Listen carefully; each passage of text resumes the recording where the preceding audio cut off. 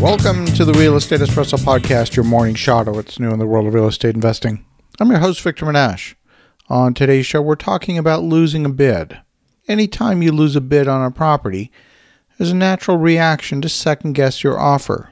Did we offer too little, or was the winner out of their mind? It happened to us this week. There were a total of 8 offers on this property in a good location. We calculated our offer price based on a reasonable set of zoning assumptions and a reasonable balance of risk. After losing the bid, we spoke with the winning bidder to understand why they had bid nearly $900,000 more than our offer price.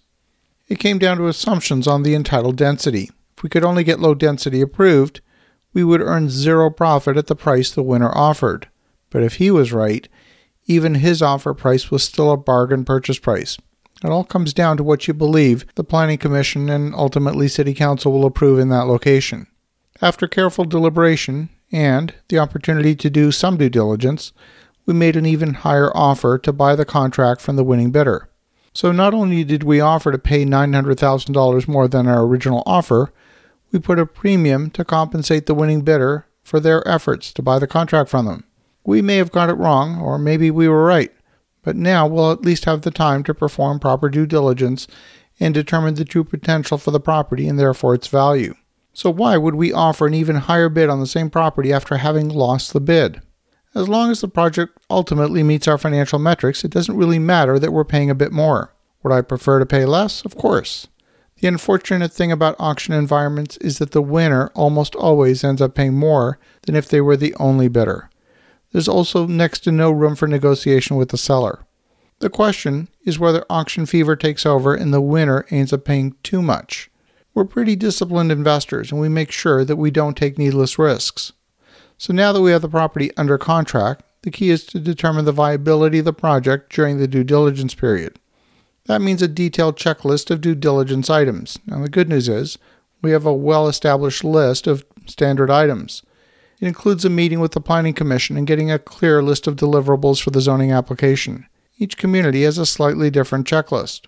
We need to make conservative assumptions about the stormwater management and allocate sufficient land for stormwater retention.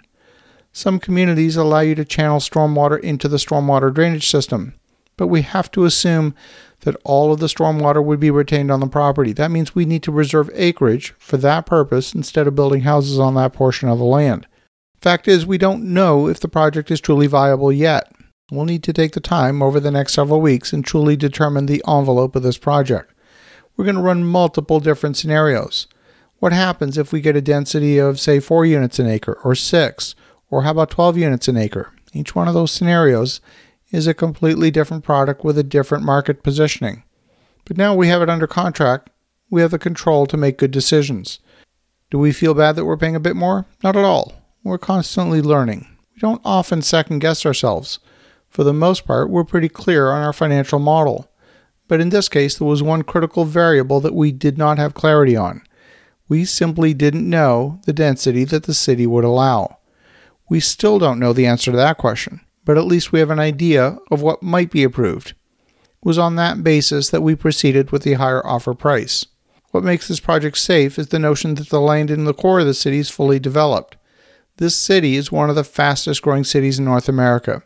It's certainly within the top 10. The inventory is low and the product we're aiming to develop will continue to be in high demand even if market conditions change.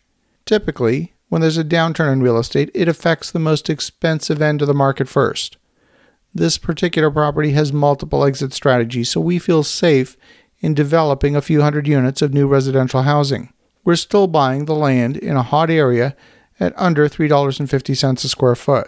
The process of developing can sometimes be a bit messy and a little unpredictable.